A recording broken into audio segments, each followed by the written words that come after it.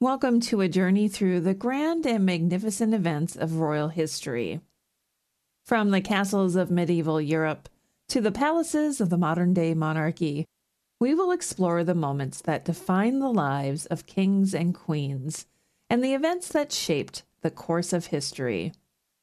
From the coronation of William the Conqueror to the abdication of Edward VIII, and from the assassination of Archduke Franz Ferdinand to the wedding of Edward VII and Queen Alexandra. These are the tales of power, passion, love, and tragedy that have captured the imagination of generations. So sit back, relax, and join us as we delve into the rich and fascinating history of royalty. The Tudors Dynasty Podcast.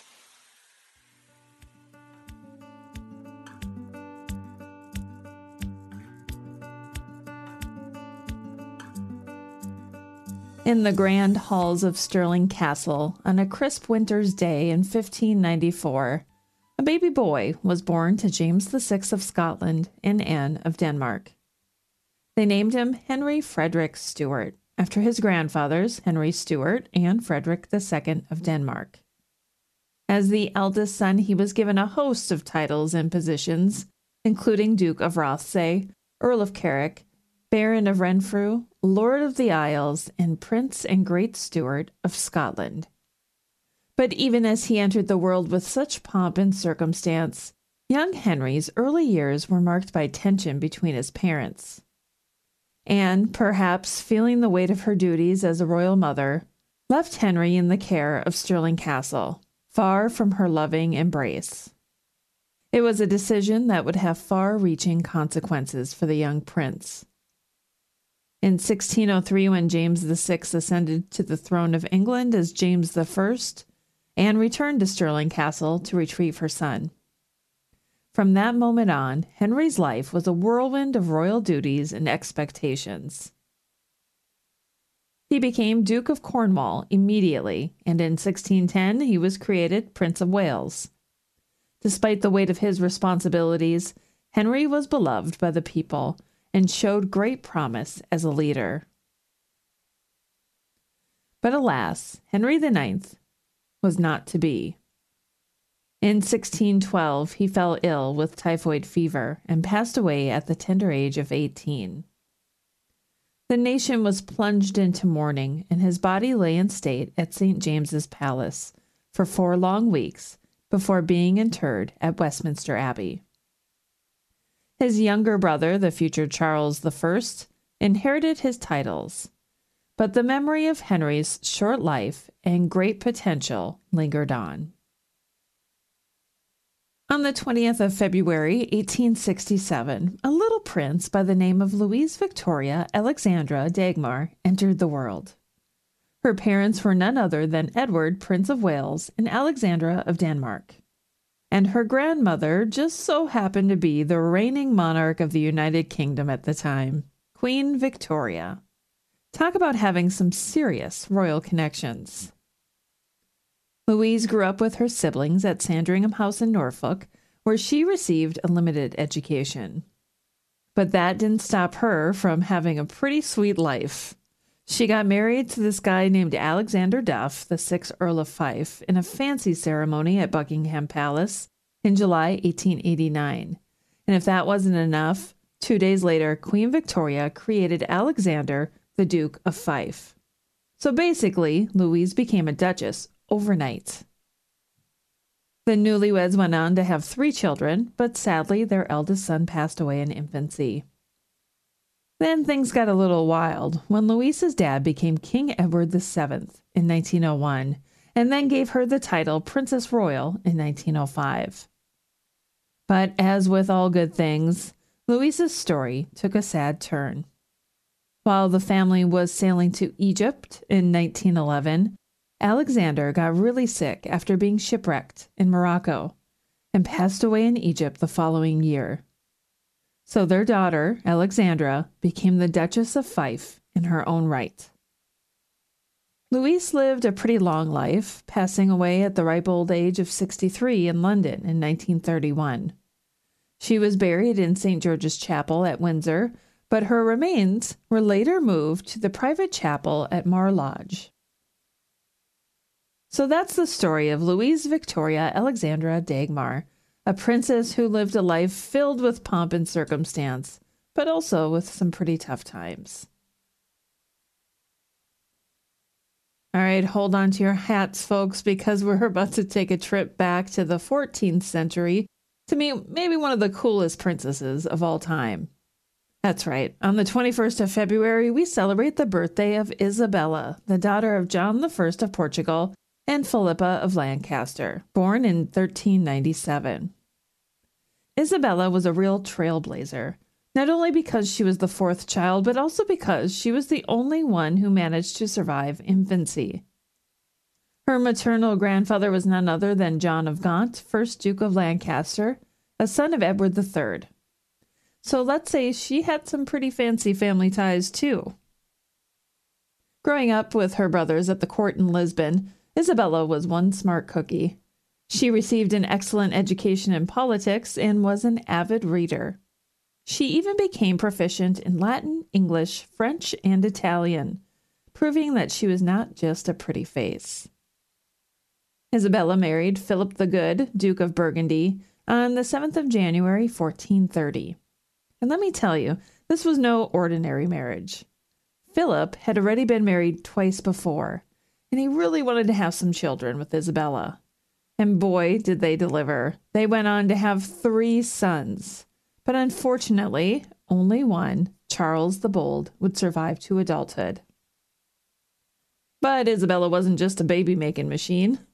She held serious influence over her husband and son in politics and was a master negotiator. She even arranged some incredible marriages for the people of the court. However, things weren't all roses and sunshine for the princess. When her son became estranged from his father, she withdrew from court to side with him. But she still managed to live a long and fruitful life, passing away on the 17th of December, 1471, at the age of 74, in Burgundian, Netherlands. Isabella of Portugal, a smart, savvy, and influential princess who made her mark on history. The year was 1547, and the court of Fontainebleau was abuzz with excitement. Henry II of France and Catherine de' Medici had just welcomed a new addition to their family, a baby girl named Claude. As she grew up alongside her sisters Elizabeth and Mary, it became clear that Claude was a force to be reckoned with. At the age of 11, Claude found herself at the center of a political alliance when she married Charles III, Duke of Lorraine. Despite their age difference, the young couple was deeply in love, and their marriage brought an end to Charles's long captivity at the French court. Together, they left for Lorraine in the late 1559, ready to start their new life together. Over the years, Claude and Charles's love only grew stronger, and they had 9 children together. But their happiness was not to last. In 1572, Claude was in Paris for the wedding of her sister Margaret to Henry of Navarre. Little did she know that the celebration would soon turn into a nightmare. The St. Bartholomew's Day massacre erupted, and Claude found herself caught in the crossfire. Her sister Margaret sought refuge in her chamber, and together they braved the chaos and terror of that terrible night. But sadly, Claude's time on earth was short-lived. In 1575, she passed away in childbirth at the age of 27, leaving behind a devastated husband and children. Though her time on earth was short, Claude's legacy lived on through her children, and the memory of her strength and resilience remained a beacon of hope for generations to come. Allow me to share with you the tale of Isabel, a princess who lived a life so remarkable that it still inspires us to this day. Born in March 1224 to the great Louis VIII of France and Blanche of Castile, Isabel was the 11th child of the royal couple and the only daughter to survive. but from the beginning she was destined for greatness. Isabel's unwavering devotion to the Lord was a sight to behold, and even from a young age it was clear that she was destined for something truly special. Despite being betrothed to a few royal princes, Isabel remained committed to a life of celibacy, dedicating herself entirely to her faith. And in 1256, she took things to the next level by founding the convent of the Humility of the Blessed Virgin, a true beacon of hope and faith in an often dark and troubled world. But Isabel was no mere figurehead.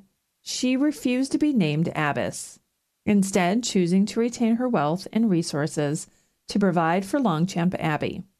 And boy, did that decision pay off.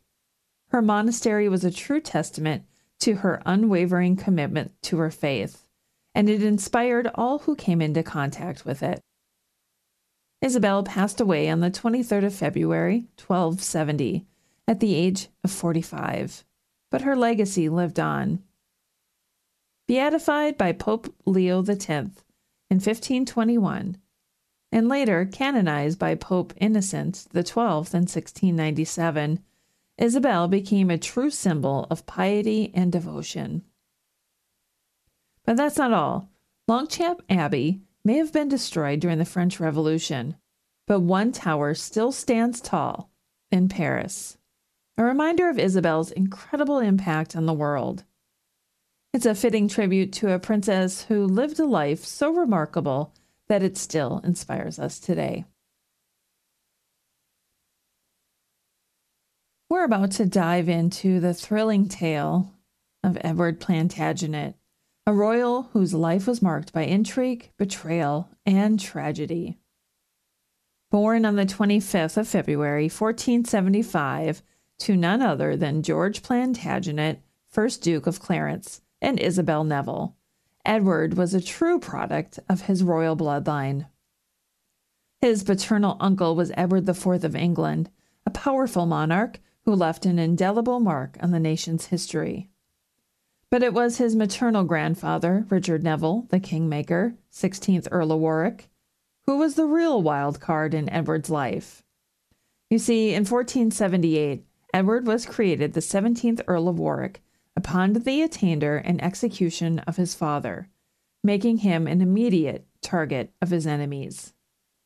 But it was when his uncle Edward IV died in 1483 and his young cousin Edward V went missing that things really started to heat up for Edward. Despite his royal bloodline, Edward was passed over for the throne because of his father's attainder, and his other uncle, Richard III, took the reins of power. When he was killed in battle in 1485, Henry Tudor, now Henry VII, took the throne, and Edward's fate was sealed. He was sent to the Tower of London, where he lived out the remainder of his life as a potential threat to the Tudor reign. And while his life may have been marked by tragedy, it was in his death that he truly made his mark on history. In 1499, Edward was involved in a plot to overthrow Henry VII, and he went on trial for treason. Edward was beheaded on the 28th of November, 1499, at the age of 24. His death marked the end of the illegitimate male line of the Plantagenets. However, he did have an elder sister, Margaret Pole, 8th Countess of Salisbury, who was later executed by Henry VIII in 1541. So there you have it, the story of a royal whose life was marked by tragedy, but whose legacy lived on long after his death. Edward Plantagenet, Earl of Warwick. In the year 1498, in the grand halls of the Burgundian court, a princess was born who would go on to live a life of great power and influence. Her name was Eleanor, and she was the daughter of Philip, Duke of Burgundy, and Juana of Castile, two of the most powerful rulers in Europe. Eleanor was born into a world of wealth and privilege, and her lineage was just as impressive. Her paternal grandparents were none other than Maximilian I, Holy Roman Emperor, and Mary, Duchess of Burgundy. while her maternal grandparents were the Catholic monarchs Ferdinand II of Aragon and Isabella I of Castile. It was clear from the start that Eleanor was destined for great things. And so it was that in 1518, her own brother, Charles I of Spain, arranged for her to marry their uncle, Manuel I of Portugal. Despite the significant age difference between the two, they had a fruitful marriage, with 2 children born to their union. Tragically, only their daughter survived to adulthood, and after Manuel's death in 1521, Eleanor returned to the Spanish court. But Eleanor's story did not end there. In 1530, after becoming engaged in 1526 during Francis I of France's captivity in Spain, she married Francis I, becoming Queen of France in the process. Though her marriage was not a happy one, Eleanor was a loving and devoted stepmother to Francis's children, whom she helped raise. When Francis passed away in 1547, Eleanor left France for Brussels to be at the court of her brother. And yet, even as she grew older, she remained a woman of great influence, returning to Spain in 1556 after Charles abdicated. It was during a trip to visit her daughter that Eleanor passed away at the age of 59. But her legacy lived on, and she was buried in Spain, a testament to the power and influence of a remarkable woman who lived a life that was truly larger than itself. And that concludes this week in royal history. Thank you so much for stopping by today. I hope that you really enjoyed the topics that I touched on, and maybe you'll go down a wormhole or two, because let's be honest, that's the fun part of this, isn't it? Until next time, I'm Rebecca Larson. Thanks for listening to this episode of the Tudors Dynasty Podcast. You can follow and support the Tudors Dynasty Podcast on Facebook, Twitter, Instagram, and Patreon @Tudors Dynasty.